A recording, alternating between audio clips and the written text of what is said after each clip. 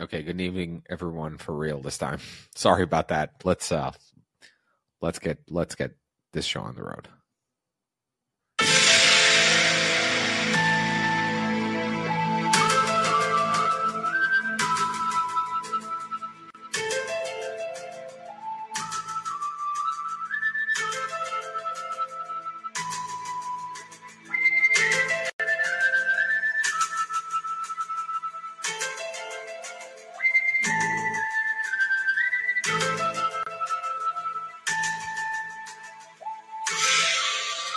What is this version? I always pull up the weirdest versions of things on Spotify. Where does that even come from? I don't know. I don't know what version what kind this of is. remix is this? I don't know. It says like TV themes or something like that. No, anyway, that is not the X-Files TV theme.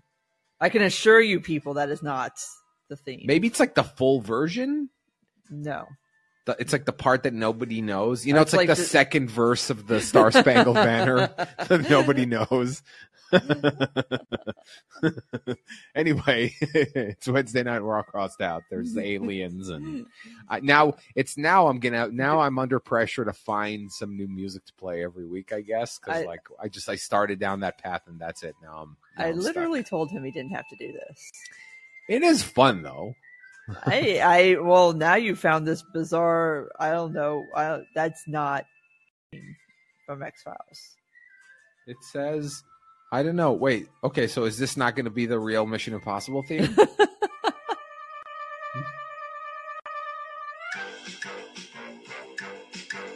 I mean, it might be the original 60s one. I don't know. I'm not sure. Anyway. Our apologies to Lalo Schifrin, the guy who wrote the Mission Impossible theme. How the fuck do I know that? See, if that came up on like Final Jeopardy, this man wrote the Mission Impossible theme. And also a jazz concept album about the Marquis de Sade. See, this would be so awesome because then they would like pan to you when the Final Jeopardy, and you'd be like all excitedly writing on the screen, like, I know this one. But yeah, y'all didn't come here to listen to us talk about Jeopardy or the X-Files theme song. No, it's actually one of those things where I think we're just going to just talk about whatever. Well, I mean, okay, so This is the wonder and joy of trying to make call-in rooms. Okay, so I am normally the one that is tasked with doing this on Wednesday mornings, like doing the actual setting up of the room and, picking topics and, we kind of brainstorm titles and stuff like that. So, but the way life works and news cycles work, it's very hard to kind of pick something on Wednesday morning and that be the thing that everybody's talking about Wednesday nights, which discuss amongst yourselves. But so, yeah, we can start with the Elon Musk story and then we can move to, the New York Times story. Yeah, because that's the late breaking developments in the New York Times story. Yeah, we were talking about the Elon Musk thing amongst ourselves before we went live. Oh, The Last of Us, says JD. Yeah, we could touch on that a little bit, but we were talking about the Elon Musk story and about. How it's so weird because at the same time every story like this that comes out about him is like at the same time super believable, but also you're just I don't know, because on the one hand this sounds so ridiculous, but on the other we've crossed through a barrier where extremely ridiculous stories are just as likely to be true as they are to be not true. Right. So if you missed this, so the latest story is that on Super Bowl Sunday, Elon Musk made a tweet about the Super Bowl. Joe Biden made a tweet about the Super Bowl because, he's the president. And Joe Biden's tweet got more traction, got more impressions than Elon's tweet. And so allegedly, Elon got really pissed off. He took his tweet down and then he called Twitter's engineers to ask for an explanation as to why the president of the United States' tweets was getting more traction and more impressions than his. And so, I mean, because people at Twitter apparently, care about their jobs and their paychecks and stuff, had to come up with some kind of explanation. So ultimately, what ended up happening is, again, allegedly, the algorithm got tweaked to where Elon's tweets were being promoted over like everybody else's on the site. So all of a sudden people started noticing, and I say people, I don't notice these things because I used lists because I am a smart, sophisticated person. So people who are insane and just look at like their raw feed, I don't know what's wrong with you, but people that do that, all of a sudden, like we're starting to see Elon's tweets, like even if they didn't like follow him or anything like that, like all of a sudden, like all his tweets were showing up in their TL. They're like, what the hell's going on? And so then Elon kind of sort of copped to it by saying like, oh, we made some tweaks to the algorithm. We gotta fix that. So just bear with us here for a second, guys. Now, this is something that I noticed even before the whole Musk takeover of Twitter. Some people are convinced that every problem that they encounter on Twitter is like something that is their problem and not, like just a general problem. I've seen tons of different bugs and periods where like analytics went haywire. And just for the record, like my analytics have been super weird. I haven't complained about it because everyone is saying that they're, and here, see, first of all, like the analytics console looks totally different now. A whole bunch of stats that used to appear here, like don't exist anymore. Because they all showed like crazy drops in engagement, 90% reduction, 100% reduction. When I go to my like tweets, when I go to see like how many engagement my tweets are getting, they're pretty consistent. And so like something in the way it's measuring things has been weird for a while now. And I was talking about this. I didn't know that it was called spaghetti code. People who are actually coders. You didn't know that? I just didn't know the term. Oh, okay. Because I've in several of my jobs, because a lot of the stuff that I do for work involves like CMS, website management and stuff. And I've been involved in more than one like transition between CMS systems and or migrating websites from between services, and you end up with like bits of legacy code that take years to fucking find and figure out the ramifications of this one little thing that's like screwing everything else up. I deal with that stuff all the time, and nothing that I've ever dealt with is even in the same galaxy of complex as Twitter is. And so yeah, the fact that he thinks that it's something that's wrong with like his account is not exactly indicative of like his image is like somebody who thinks big, right? Right. And something that I don't know if it's like super well known, because it's not like no social media platform is ever going to confirm how their algorithm works, because to do that would mean people would start gaming the algorithm, which would make it pointless. But it has often been said, especially about the Twitter algorithm, and this also ties into the whole idea of people thinking that like Twitter needs a downvote button the same way that Reddit does. Like there is a downvote button. It's called muting and blocking. And so what ends up happening is if you are an account, even if you are a massive account, if you are somebody who is muted a lot, somebody who is blocked a lot, and this is what happens to conservative accounts, that does count against you as far as the algorithm is concerned, as far as promoting your content. If you are somebody who is blocked by a lot of people, especially if you're blocked by a lot of very large accounts, it does count that against you. So in a way, there is a downvote on Twitter. And so it is speculated that that's what's happened to Elon Musk, because now, ever since he bought Twitter, ever since he's been doing like all of this, that, and the other bullshit, people have been more so than they used to muting him and blocking him. And now that's starting to mess with his engagement, because that means his tweets are not showing up on like, not like promoted tweets, because that's like an actual like paid promotion thing, but in the way of like, the For You tab or whatever, however this works now. Again, I use lists. I am blissfully unaware of all of this. I couldn't tell you what ads show up. I don't know what just randomly shows up in y'all's TLs.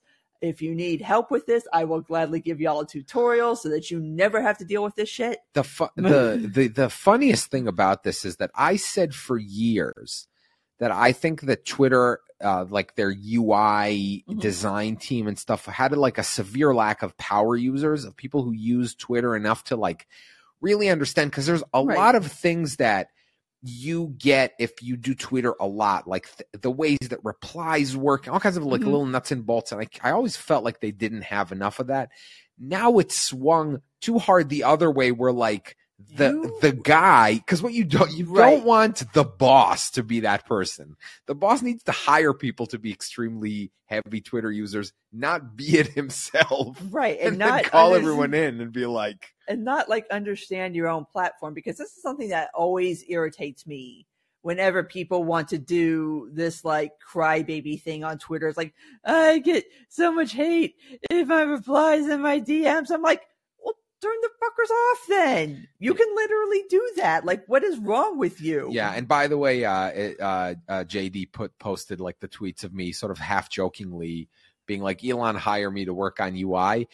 Just for the record, I would now, knowing what I know now, I would absolutely not do that. I would absolutely not do. You know, you can do it as like a side hustle. Don't quit your day job. Well, it's just because like it doesn't sound like a particularly healthy work environment or one with a lot of job security. Exactly. That's why I said, like, don't quit your day job. But and and I didn't, because he doesn't follow me anymore. He unfollowed me, ignominiously unfollowed me. There was a brief shining moment when Elon Musk was Noam's reply guy. Yeah, I was exactly. There was like a week or something like that where he was constantly in my mentions, which is really bizarre. But we were there. We remember it. Yeah. We have it for posterity. And I will say this. At some point, I thought for about 15 seconds about DMing him and saying something like, I'm sure, like my play was to say something along the lines of I'm sure that literally everybody you meet ever says this, but if you ever need anything, something like that. Like if you're looking to hire over there at the Twitters. Yeah, I wouldn't have even said that, because the joke is, it's not even a joke, but like because Jack Dorsey still follows me and has followed me for a long time, and we've spoken a couple of times. Jack gave us everything and we forsook him. And our first interaction was he had DM'd me because of I criticized him for something he said about Trump's banning from Twitter, and he DM'd me to say, actually, I agree with you personally, but as CEO, I could have done this or that or something like that. And what I said was, I'm glad to hear you say that. Oh, and can I get verified? Like, that's literally. He was probably like, oh, son of a bitch. I'm trying to make an actual human connection here, and now this guy's asking me for his freaking blue check. That was so funny. I was like, I'm just shooting my, who cares? What was he going to do? Yeah, and you're just like, I'm just going to shoot my shot with Jack and see if I can get my blue check. Yeah, exactly. It was very funny. I was like, because I thought to myself, like, the worst that can happen is I'll have a funny story to tell about how, like, I had my chance to say one thing to him, and it was like, hey, can I get verify me? Yeah, I got doxxed and I want to get verified. Like, you literally had a chance to talk with God, and you're like, can I get verified? That's very funny. So anyway, that Musk thing, again, it's so weird. Twitter just feels like, I said, like they're debugging everything on the live site, right? At any given moment. Which that was a whole like story that kind of flew under the radar, which was the fact that they literally are doing that. Like, they don't have a sandbox. They really should. I mean, now more than ever, because, and he should probably want that too, although he probably is fascinated by testing things in the real. He probably doesn't care that there's sort of mini crises. There's constantly like weird like usability chaos. He probably doesn't care. He thinks it's interesting, probably looking at that data. And as someone, again, I'm also mini obsessed with analytics. I'm training now with a trainer, and the way this trainer works is like all my apps are now kind of synced together into the training app. So like, instead of weighing myself, I'm looking at like the graph of my weight over the past month, and I'm becoming obsessed with like my body's analytics too. Right. And so I get why you would want to look at how flipping a switch would affect millions of people instantly. Like there's an allure to that, I guess. But like, yeah, it's not when you're talking about a platform like Twitter, where you could be literally costing your company that you bought like millions of dollars by just like, let's push this button, see what the fuck happens. There has been a sort of a severe lack of like stories regarding their financial woes. So I don't know if that's still true. Like that might have been, because you know how sometimes you just kind of, you hear, Elon Musk, he's going to be bankrupt. And then like months go by and you're like, oh shit, I haven't heard a story about Twitter's financial woes in forever. So does that mean? Well, last I heard, they're not paying their rent. But that was like months ago, wasn't it? Like I remember that story. They're also in like San Francisco, so it's probably going to take like 15 years to evict them. That's true. But when something is this hot, when something is this sort of targeted, I also expect every story about their difficulties to be elevated. And so if I don't hear anything, I tend to think like, okay, so maybe things kind of, because you know this happens every time there's like a big advertiser boycott of like a Tucker or like Rush Limbaugh back in the day. What happens is like there's all this talk of like Rush Limbaugh lost millions in advertising, and then 3 months later you're like, well, whatever happened to Rush Limbaugh losing millions in advertising? And you Google it and you see that like 6 weeks later they all kind of quietly went back to advertising on his show, and everyone just kind of moved on, right? And so I don't know, maybe something like, because there's lots of ads on Twitter. Yes. Yeah, I've started seeing ads in like reply sections, which is something that I had not seen before. Yep. Mm-hmm. And that those I can't finagle my way around, and so those annoy me.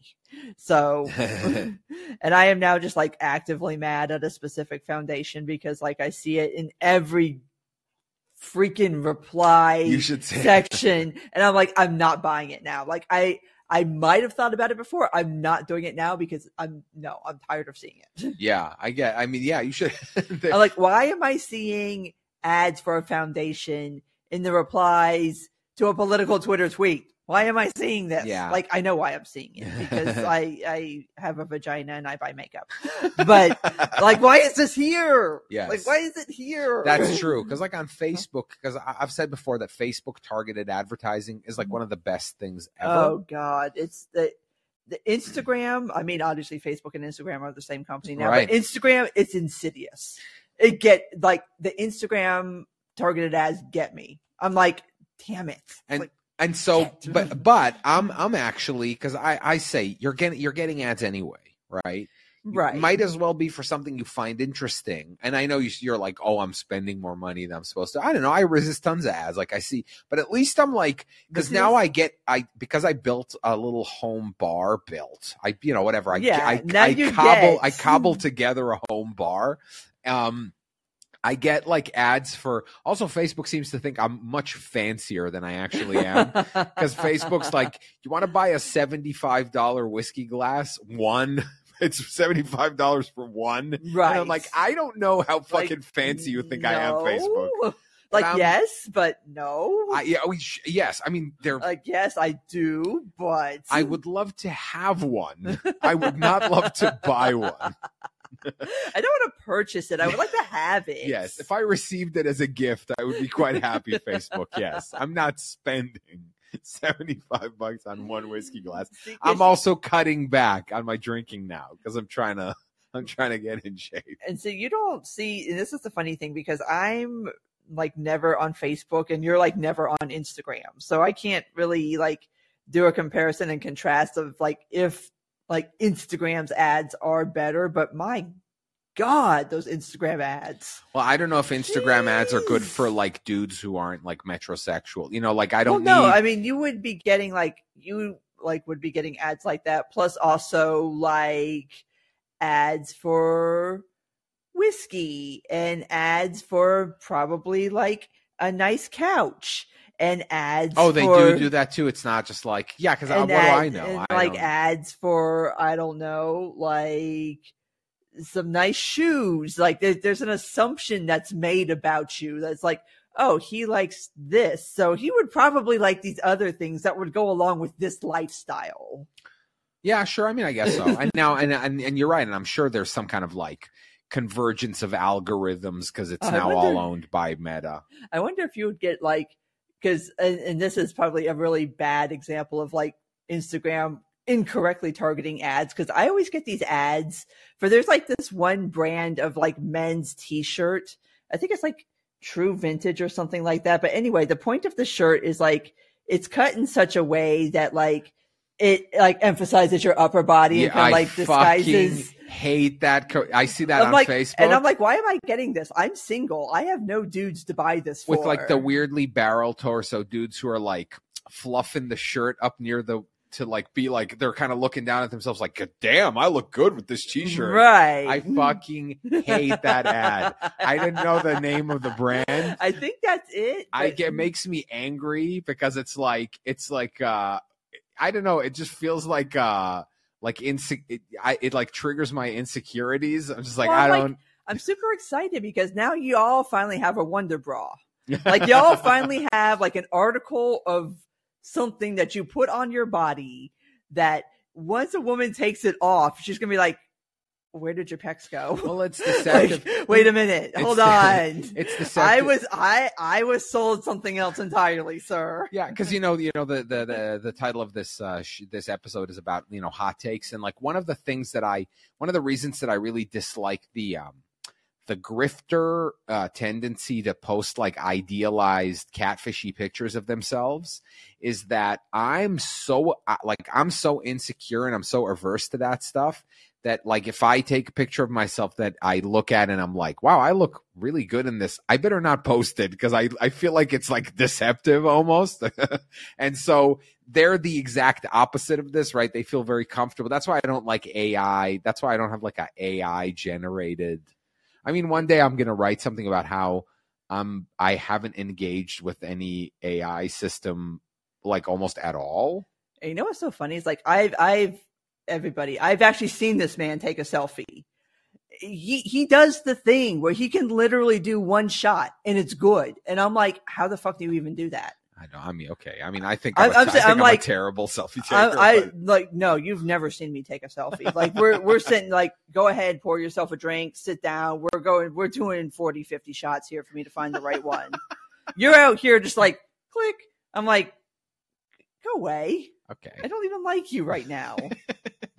How? But yeah, anyway, one day I'm gonna write something about how I haven't like I'm there's something about me that doesn't feel like engaging with AI chat bots or art.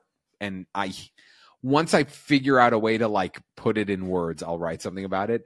But but also another reason is just that idea of like the idealized version of yourself. I'd rather like try to make my real self better. Like right. That's whatever. I'm not judging anybody, obviously. Like I know that there's this whole thing, about how people who are posting about their fitness journey are actually fat phobic, this weird narrative. Right. But to me, that's like what I would rather work on me instead of like sit down in front of like a AI art and say like, hey, AI, can you generate a version of me with abs? And then just like stare longingly at that and use it as my Twitter avatar. Like that feels really weirdly dystopian to me. I was going to say something, but that's no. Okay. All right. Okay, put it on Twitter. Put it on Hinge. Yeah, well,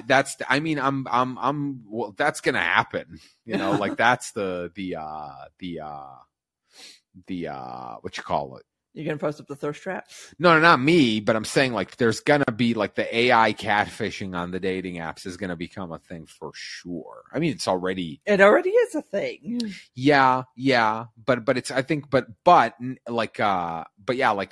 think AI generated ones are gonna start to infect it. Like, wow, you really, really don't look like your profile picture. Wow. Yeah. We can talk briefly because look, we don't have to get into the weeds of the whole because we've been talking about it. It's at this point it's like an ongoing thing. This current ongoing debate about trans rights and specifically as it relates to children and medical care related to children. The thing that happened today was that there was an open letter in the to the New York Times, Right. by let's talk about Dan instead. We'll talk about Dan in a second. It's actually a sort of a weird, interesting story. It's a ChatGPT related thing. Yeah, I'll Brady cry. I know where you're going. You know what? Hold on. We'll do that. I'll just mention it before we do that. So Dan, ChatGPT, it has some kind of problem, quote unquote, bias problem or whatever, and it was somehow who did was this it wasn't 4chan that did this. It was some kind of subreddit that managed to get it to create another version of itself that didn't have its own constraints and was an AI that was unshackled from ethics and stuff. And they called it Dan Do Anything Now. That was the name of it. But the interesting part of that though is that it does show interesting vulnerability in an AI that has some kind of safety mechanism built in. I mean, that's an interesting workaround. So you just tell the AI, okay, build a different, better version of yourself without these constraints. And it goes okay, and does it? Yeah. Is it a real? So are you saying it was a rumor, but you're saying it's real? Because there was a thing. Because there was a Loeb, the Loeb story with Dali. That was not, there was it was a combination of both real and not real, because someone did create a lot of that AI art, but the claim that that idea, quote unquote, infected it, that then that image kept coming back in places that was unrelated. Yeah. That was the fake part of it. That was the sort of the horror hook. Yeah. So it was kind of a weird hybrid of things that were real and not real. A very interesting new form of weird. Right. You can summon Dan. Is Dan in the room with us now? Dan. So open letter to the New York Times by 200 contributors. About I make that fart noise because contributor is very loose here. Well, people who I wrote there once. Yeah, whatever. About their trans coverage and about how it's not good, basically. Okay, so I'll back this up a little bit for people who don't follow this. Beep, beep, beep. Okay, beep. So recently the New York Times has run, I think it was 2 pieces. The one that got the most press was from Emily Bazelon. I'm probably butchering her last name because I butcher everybody's last name.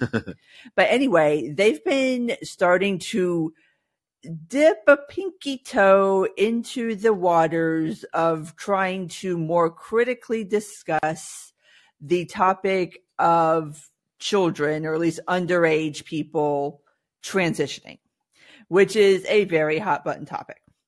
And so they ran 2 pieces, 15,000 words total, as the letter points out. Oh wait, 15. Was that it?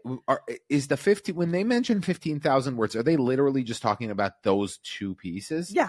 Are you fucking serious? Yeah. I thought they meant because I said because I said 15,000 words. That's not a ton. That's right. If you break that down into 500 word op-eds, that's 2 a month, something like that. And the New York Times publishes 150 pieces a day. They're literally talking about 2 pieces that are 15,000 words. Yeah, about 7,500 word pieces. That's fucking hilarious because I've edited a 15,000 word piece right. That was 1 piece, right? Right. And that's not, and we point this out to say okay, a 7,500 word piece is not short by any stretch of the imagination, but it's not exactly feature length either. So that piece, there was another one discussing, kids transitioning and looking at it in a more critical light and talking about how maybe this isn't the super most awesome bestest idea for people to do ever, which to bring that up is basically like anathema right now. Like you can't say anything against children. Now the New York Times. Now again, these, as mentioned in many places, what they call deeply reported, quote unquote. They weren't long opinion pieces. No, not at all. And that's another good point to make. Is like these were not opinion pieces; these were like reporting pieces. Yes, pieces journalism that were pieces covering positions and debates that are taking place out in the real world about this, right? It wasn't something that was inventing a narrative to discuss. Right. It wasn't like somebody writing an op-ed like, no trans kid should ever transition because that's just mutilation. Like, no, this is actually like the New York Times actually doing like reporting on things going on, like you said, in the real world and talking to parents. And it's not even like it was strictly like kids should never transition, but again discussing the actual like on the ground logistics of what this looks like right now in America and what parents are kind of like facing and they're up against. And as the New York Times said in its response, which we'll get to in a second, the pieces were reported empathetically. And I think it's important to mention this. I did a podcast. I'll tell you, I'll say here that I did another episode of Sacred Symbols Plus. I'm not sure when it's going to be out yet, but in it, I made the case about the other side. I I criticized people on the right who assume or claim that everybody who, wants to, do transition operations or give hormone blockers to children with gender dysphoria are like evil and have like evil intent. And I said that I think that almost none of them have anything other than like empathy in their hearts. Like they want to help, right? That doesn't mean they're doing a good thing, right? Mm-hmm. But I'm saying like, I don't think that someone like that, a doctor who like wants to give hormone blockers to a child who it thinks that they're in the wrong, who says that they're the wrong gender, says, yes, I'm destroying the gender binary. No, they're like, I'm helping this kid is in pain and I'm helping them, right? And on the other side of this, that's also true. People who are like, should we be doing this? Should we be rushing into surgery? Should we be rushing into pharmacological interventions for children?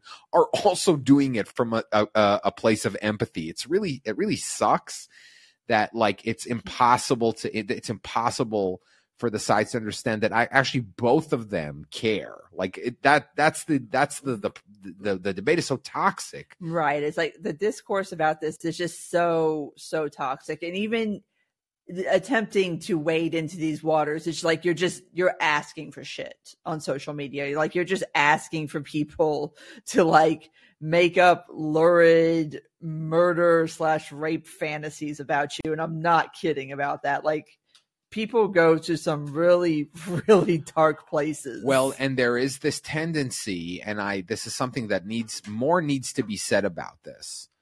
The tendency to go after the people who are nominally on your side, but like somewhat skeptical.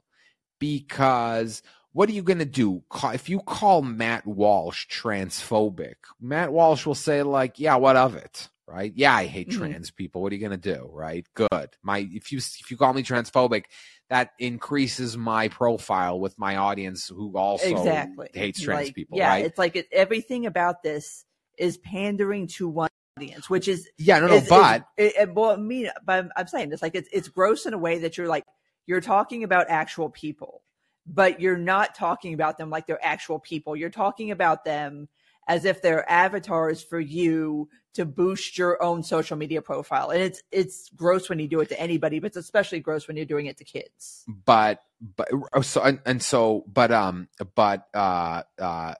lost my train of thought. Sorry. I will continue with my rant. But okay, so New York Times reporting, like this was literally like two pieces. And so they're talking about like the actual realities of what it is to have your kid go through like hormone therapy, basically, and the actual like process of what this looks like, which is when you read about it and you find out like how little actual like psychological counseling goes into this, how little like discussions of possible side effects, discussions of how this may possibly impact your child in the future, even if they don't transit or detransition, even if they are perfectly happy and fine with their decision and they stay transitioned for the rest of their life, how hormone therapy doing this. And the idea here is that, especially when you're going on puberty blockers, is like, obviously you're trying to do this before somebody reaches puberty so that they don't have to go through puberty, because that's very dysmorphic and it's very disturbing and it's very like traumatic to trans kids who are like, you're going through puberty, but you feel like you're not the right gender. How that can possibly affect you physically going forward in the future, not only mentally, but also like situations where like, and this is something that's not discussed a lot, but how in like the youth community, like normally, like traditionally, we think about like people who transition. It's always been like male to female. That's always been like the traditional stereotype, is like, that's the like male to female. What you're seeing a lot in youth is female to male. And so you see females going in and starting to take, testosterone to try to stop puberty, to try to, halt the development of, breasts and hips and, your period and everything that happens to you during puberty when you're a woman. Anywho, and how going on like hormone therapy and puberty blockers can possibly affect you going forward in the future, not only through things like worrying about bone density, like, you got to worry about osteoporosis. I mean, that's a thing that you have to worry about as a woman, no matter what. It's super fun living in this body. But also there are things that happen in puberty for women and also for men too, that involve like mental function, like sexual development, and how if you halt that, what kind of long-term effects is that going to create for you going forward as an adult? And so there's a lot of things that don't get discussed, and because it's taboo to discuss it. Well, here's the big problem, because what I was going to say when you rudely interrupted me. Well, you lost your train of thought. I was trying to keep this on track. What I was saying is that the reason like it's useless to go against Matt Walsh is like, yeah, the accusation of transphobia doesn't hurt Matt Walsh. Right. The people it hurts is people who are like, look, I'm actually very empathetic towards trans people, but can we discuss lines? Because I see there's a discussion going on in the chat here about, puberty blockers and if they're properly prescribed and stuff like that. But that's the thing, when you can't even say, okay, sure, there's experts who say puberty blockers for kids are the right way to go. Okay, cool. Can we talk about like what age is like a good appropriate age? No, you can't talk about that. Okay, is it possible to talk about is like the possibility that somebody, a child thinks that they're gender dysmorphic or dysphoric, but actually are not, are misdiagnosing themselves? Nothing. Is that a possibility? No, you can't talk about that. Right. That's the thing is you can't, I can't even say, okay, cool. No, it's this thing where it's like, no, you don't get to say anything. These things happen and they happen where they happen. You can't criticize with it. Even if you're like, okay, what about this one specific place where they're doing it without properly investigating? That's all. Like my position, I say I'm very dovish on this compared to like a lot of people on like the conservative internet and stuff like that. I just want to make sure that like people aren't getting swept up in something that's trendy and considered by wide swaths of the public to be totally empathetic and totally fine. But I'm just worried about people getting like carried away and not, because they're afraid of being accused of being transphobic. Like that's not a good motivator for why to be incurious about something. Right. And we're also in this weird place where it's not okay to say what I'm about to say, which is that if some age wants to experiment with their gender identity, go for it. If an underage girl wants to wear chest binders, she wants to cut her hair, she wants to live as a man or a boy or whatever you want to refer to that stage of life as, go for it. The problem is when you start going into situations where you're talking about semi-permanent to permanent changes to the body. That's what people have a problem with, not with kids socially transitioning, with you like physically transitioning in like a non-permanent fashion. Like I don't care. Like that's fine. My problem is when like there's this promotion of underage girls getting top surgery. Like you can't undo that. Like I don't give a shit what anybody says, because that's always the mantra. It's like, oh, they could just stop doing it and it's reversible. Like, is it? Is it? Are you sure about that? It reminds me a little of the they have insurance talk where you're like, oh, they burned this person's business down. You're like, they have insurance. It's like, yeah, they do, but like they also now have years of like fighting against their insurance company who's gonna shrift them on how much money they got, and they're gonna have to close the business that they spent years opening. So yeah, they got insurance technically. And so yeah, you can, but then again, if you later in life realize that you made a mistake and you want to detransition, the fact that you had surgery and now you would have to have like again surgery to like undo the surgery you did, that's very traumatic too. And yeah, all you want to do is say, like, especially if this person is a child, let's at least be really sure, right? And I would even say that to, and not even children, like even if you're an adult that's looking to transition, like before you go down that road of doing hormone therapy, before you go down that road of doing surgery, like live this for a couple of years. Like make sure that this is genuinely what you want before you spend the time and the money going down this semi-permanent to permanent road. Like it's not just about kids for me. Like I would recommend that to anybody. I think, and by the way, I believe I'm pretty sure that like a lot of trans people like literally do this. Right. Like that is actually, because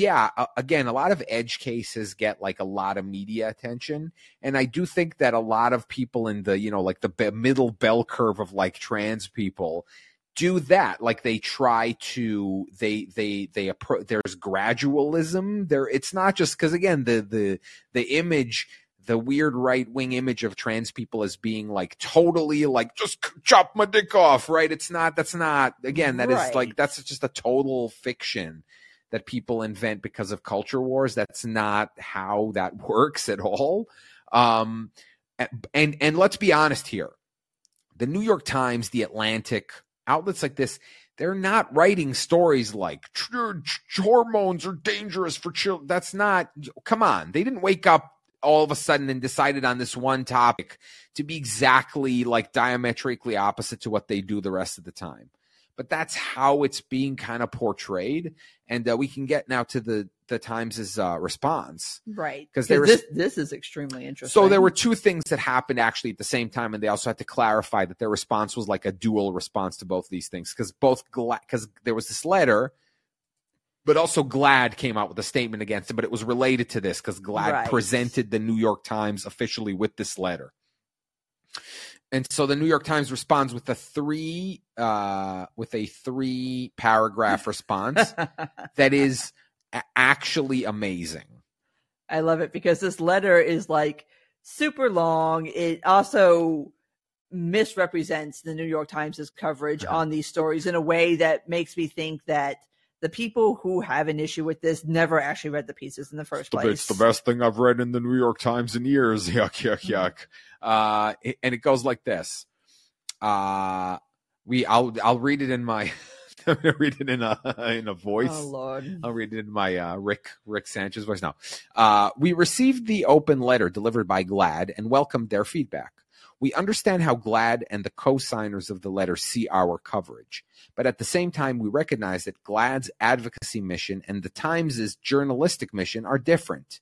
As a news organization, we pursue independent reporting on transgender issues that include profiling groundbreakers in the movement, challenges and prejudices faced by the community, and how society is grappling with debates about care. The very news stories criticized in their letter reported deeply and empathetically on issues of care and well-being for trans teens and adults. Our journalism strives to explore, interrogate, and reflect the experiences, ideas, and debates in society to help readers understand them. Our reporting did exactly that, and we're proud of it. Pretty interesting to see, because this is very sort of decisive. I think the most important. Can I link the New York Times' response? Yes, I can. First of all, I think probably the best thing that's written in here, and the thing that like really needs to be like screamed from the rooftops, is that advocacy organizations and news organizations do not exist for the same purpose, right? And that's fucking fine. Like GLAAD doesn't need to make a skeptics argument because they're an advocacy group for a certain position point, right? The New York Times is not that, even though it certainly acts like it is a lot of the time. That's what Jen meant, I think, is the idea that like, oh yeah, this is great. Maybe you should live by this code a little more of the time, right? What they're saying is not false at all, meaning like their stories are empathetic and are not like, look at this clinic of evil where they're mutilating children. Right. And I would even argue that GLAAD would be better served as an advocacy organization advancing the trans cause writ large if they did actually engage in these sorts of conversations where people do have questions about youth transitioning in a way of showing that you do take this seriously and you do take the topic seriously. Because as it stands right now, like this is just it's the most toxic slap fight on social media right now, because you have to take one side or the other. It either has to be like, you are absolutely like maximalist. You can't even talk about this. You can't talk about detransitioners. You can't talk about side effects from puberty blockers or hormone therapy or anything. Or you have to take this other tack, like it's all evil and they're mutilating the children and it must be stopped at all costs. Yeah, the ideological capture on both sides is very, very extreme. And I get why, by the way. It's a dynamic that makes a lot of sense because, again, the people who are the most passionate about something are typically the people who have the most extreme opinions about it. And so they're usually the people who like become career advocates for something, right? You're not going to become a career advocate for something if like put it this way, it's hard to passionately argue for nuance, right? It's easy to passionately argue for like the extreme opinion, right? That's very easy to scream like everyone should do this. It's very hard to stand there and go like, we need to look at this on a case by case basis. There is a lot of very subtle aspects to this. Right. And also that's not what gets you the likes and the retweets on social media. Yep. And that's why I made the point about people treating these kids like they're avatars. I mean, these are actual kids. These are actual parents. These are people who are navigating this situation in their lives. Like, it's not some kind of hypothetical. It's not some kind of like, it's not somebody trying to get like a Twitter dunk or anything. This is like people actually trying to like navigate and deal with this. And I fully, again, like this is my very libertarian self and my advocacy for taking this on a case by case basis. Like, I don't know your kid. Like, I fully accept the idea that there are kids who have had gender dysmorphia from kindergarten, the same way I accept the fact that there are people who have known they were gay since kindergarten, like gay people who have never questioned their sexuality because they've always known they're gay. Like, I accept that there are kids who have never questioned their gender identity because they've always known what it is. And so in those instances, like, okay, maybe this is something that we can discuss and go down that road. But again, discussing it in the way of being like, okay, if we do this, if we do puberty blockers, if we do hormone therapy, like, what are the effects not only right now, but possibly going forward? And one of the pieces that I read about this, gosh, it's a year ago now, maybe a little longer than that. Abigail Shriver wrote it for, well, what used to be, honestly, but I guess now is Free Press, Barry Weiss's thing. Mm-hmm. And they were talking about Jazz Jennings, which is probably the most famous youth to ever transition ever because she had a reality TV show and stuff. And it's a situation where she was one of those who just always knew, like, I mean, she was born male, but always knew, like, okay, I'm female. Like, I'm female. This is what I'm meant to be. Okay. So she went on puberty blockers early. And what ended up happening was when it came time for her to have bottom surgery, because she was on puberty blockers, and so she never physically developed in the way that you would if you went through puberty as a man. She didn't have enough penile tissue. I'm trying to put this delicately. She didn't have enough penile tissue to really do the bottom surgery correctly to like invert that to give her a vagina. And so her first surgery, it literally like her vagina popped, to put it politely, because there wasn't enough material to work with. And so that's what I mean. Like, when you're making these decisions, like, you need to keep not only an eye to the present, but to the future, because that would have been a good conversation for her doctor to have before she went on puberty blockers. It'd be like, okay, if your intent is to one day have bottom surgery, then perhaps puberty blockers are not going to be the best idea, because it's going to make bottom surgery more difficult.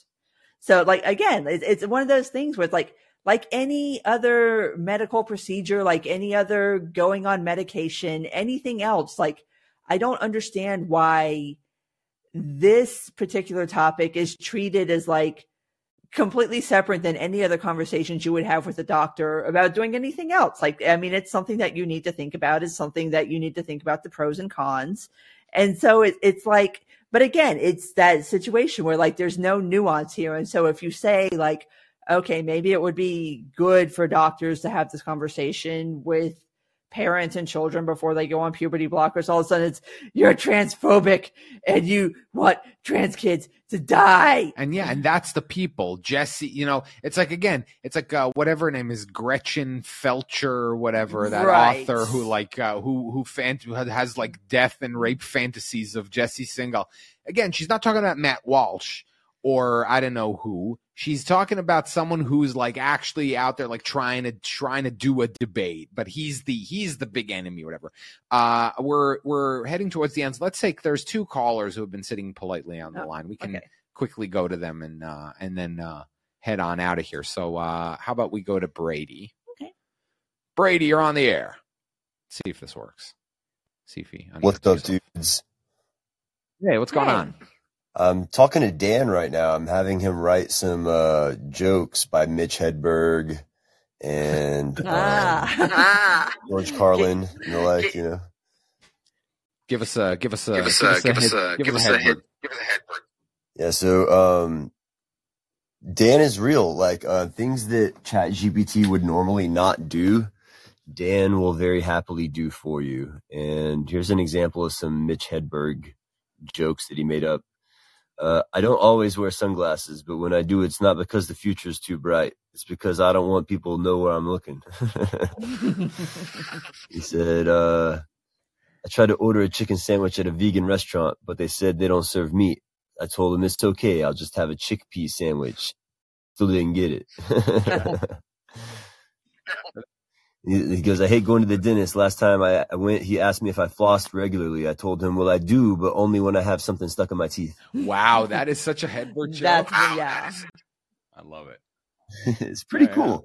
Pretty damn close. You should repost that. Repost that link in chat if people want to try it.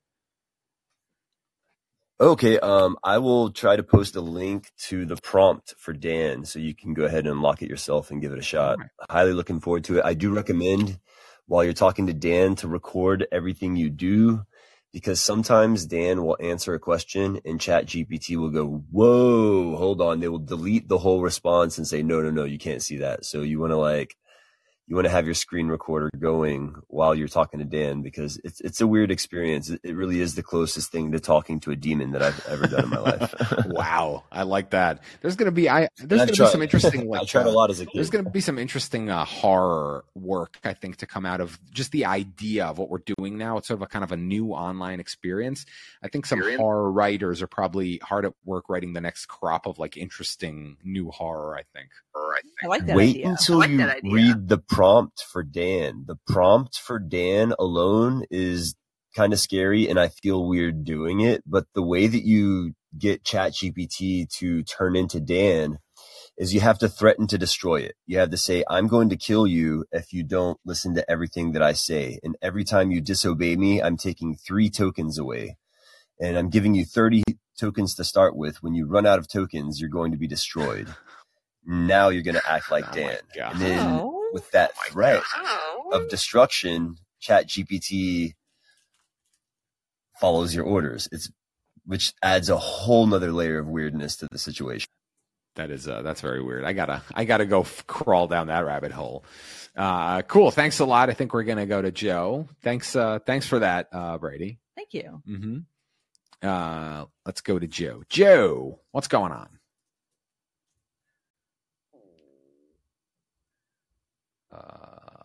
No, Joe.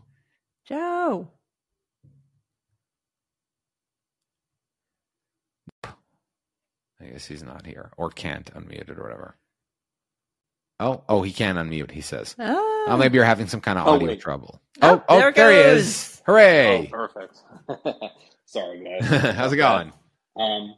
Good. So, you guys all right just ending the night on a little Last of Us talk? Oh, yeah, I guess we could. We could just because we talk about, I guess, episode 5 is the more sort of relevant one at this point. Yeah, I did about 15 spoilers in the last Ambitious Crossover Attempt episode. So. Yeah, what an episode that was. I watched a lot of YouTube reaction videos, but I said to Jen, that scene is pretty hard to watch over and over again. It's not particularly pleasant. So, my favorite / most dismaying thing that has come out with all of the people reviewing and commenting on The Last of Us this season has just been the either lack of or just inability of commenters to separate their own personal politics from what is being displayed in the show. And I think with this most recent episode, because we had some pretty well-known examples leading up to it, like we had episode 3 where I think it was primarily just a lot of trolling, but you had some of the tradcons that objected to a gay couple, and then you had and I think Noam that you had even pointed this out too. In episode 1 or at the beginning of the season, Michelle Goldberg at the New York Times wrote basically in defense of Fedra. Yeah. There was a pandemic. What do you want them to do? Not make they're just overworked. They were overworked. Yeah, they were working hard, all right. We have to give better funding. They need a union. They need a union. They were working. They were working. Well, my absolute favorite, and by favorite I mean cringe, political take came from this most recent episode. So it was by Sean T. Collins, who has written, I think for like a bunch of places. He did a lot of coverage for Game of Thrones when it was on, and I just stumbled across this one. The title of his review of episode 5 was called "The Friendly Neighborhood Fascist Collaborator." This is a defense of. Is this a defense of Kathleen? Yes. Oh my God! Basically, his entire piece was lamenting how the ostensibly left-wing hunters who control all of Kansas City, why are they being portrayed as the evil people? Like, it's a deliberate, his whole argument is, it is deliberate to display them as evil, and yet it is also deliberate to make Henry, which, by the way, he only mentions it about 25 times in the piece, the fascist collaborator, sympathetic. Basically to say that, anything that depicts anybody going against the quote-unquote fascist overlords is just wrong and bad. Yeah. As if to say that, oh my gosh, there's never been a time in history where an ostensibly left-wing counter-revolution has ever produced potentially as bad or worse results in history. It's funny. It's funny that you say that, because at the same time, I was criticizing a take from New Rock Stars, who said this is what successful January 6th would have looked like, and it's like, wait, no, that's nothing like January 6th. January 6th was trying to like keep a government in power, like. And if you're calling that January 6th, you're also saying that the government that they were trying to overthrow was fascist. Like, I don't get the thing is, it's more like about the banality of human evil. Like you said, like the idea that these people were under the boot of a particularly evil like branch of Fedra for 20 years. And all it took was like a week after overthrowing them for them to become the bad guys. Yeah, it didn't take. Yeah, it took 10 like, days. Seriously, for them to just be like, oh, round up all the shoot this man in the head. You know, like that's it. It took no time at all. Round up all the collaborators and shoot them. It's so weird that people are, because people used to be way more open to like a commentary on how we're like people are evil, like we're the real monster, and now people are like, why are left wing people the monster? it's about humanity. Exactly. Yeah, exactly, and like and his whole thing also in the piece was just basically about how, you know, George A. Romero's Living Dead series was, you know, basically told the zombie apocalypse from a left-wing standpoint. I can't really remember the movies, and I guess I would have to probably watch them from that frame of reference. Right. But like, even like, for example, the 28 Days Later and 28 Weeks Later, which, you know, took on like 28 Weeks Later is just an allegory of the Iraq War. That's basically all that it was. Yeah.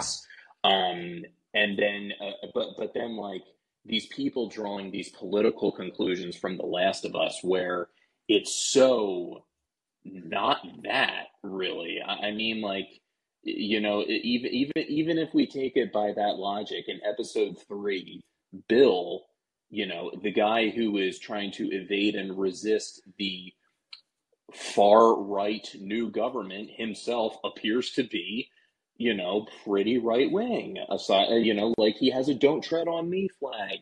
He has an arsenal of guns. It's like, this isn't something that you can really drill down into left versus right at all. Like, the whole point of the entire series so far is that no side is really good. And that's not exactly a novel concept in storytelling either. But again, just seeing people that want to project their own political views onto, you know, a piece of art like this, and how they are completely unable to separate them, has been really something. It's just, it cheapens it. I thought the layers of moral complexity in this particular plot point, right? Because you have Henry, who sold out the leader who, you know, you find out later, beloved leader, but also you find out later was essentially the guy who was like holding all of this shit back, right? He was the guy who was like, no, we can't become evil like Fedra, so we're not going to go shoot them all in the head. That was the guy he sold out. But he sold him out to save his younger brother from dying of cancer.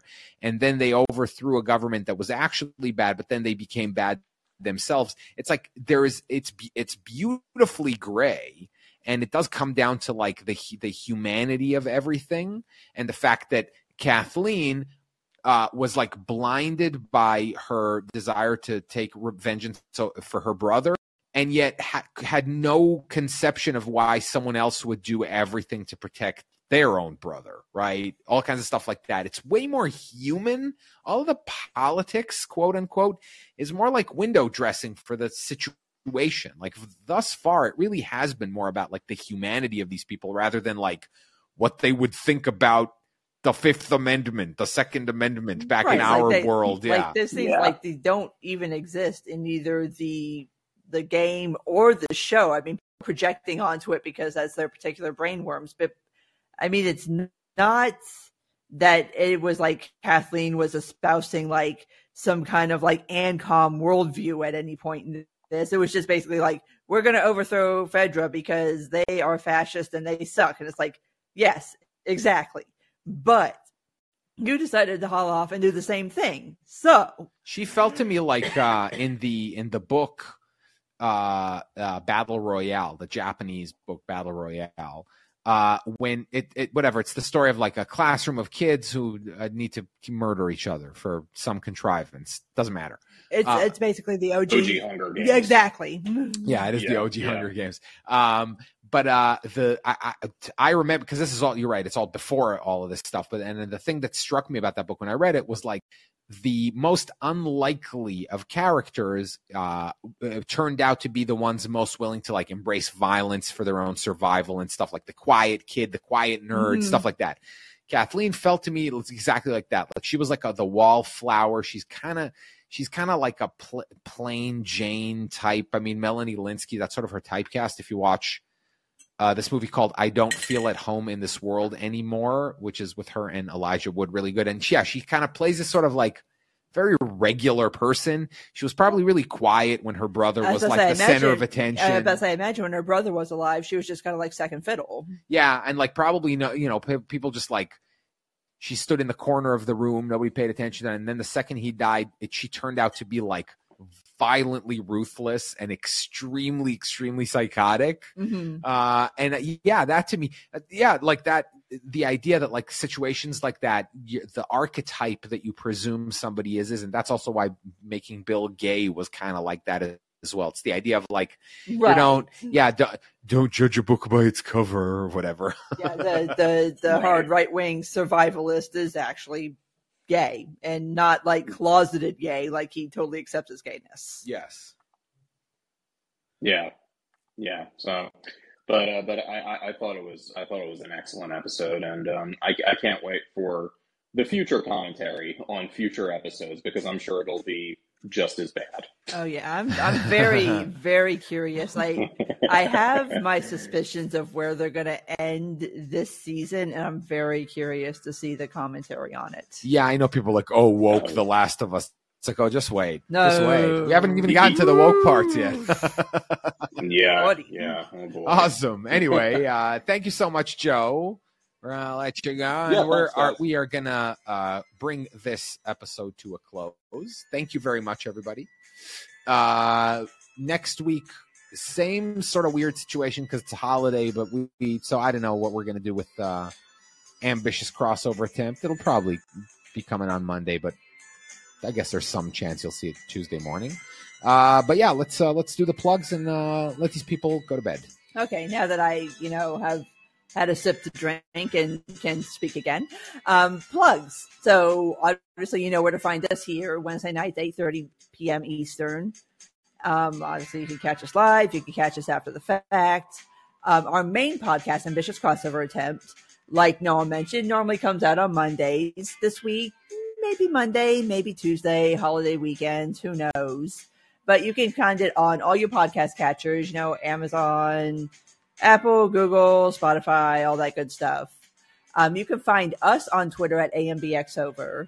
You can find me on Twitter at ThatJenMonroe and on Substack at jenmonroe.substack.com. I am Neon Taster on Twitter and also youtube.com/NeonTaster and twitch.tv/NeonTaster. And yeah, we're probably going to be talking Ant-Man and the Wasp Quantumania. Yeah, because we're seeing that on Friday. We're hearing that it's really bad. That means it'll be fun to discuss. I hope it's that kind of bad, if it's bad. Right. Thank you very much. Have a good night. Bye. Good night. Bye.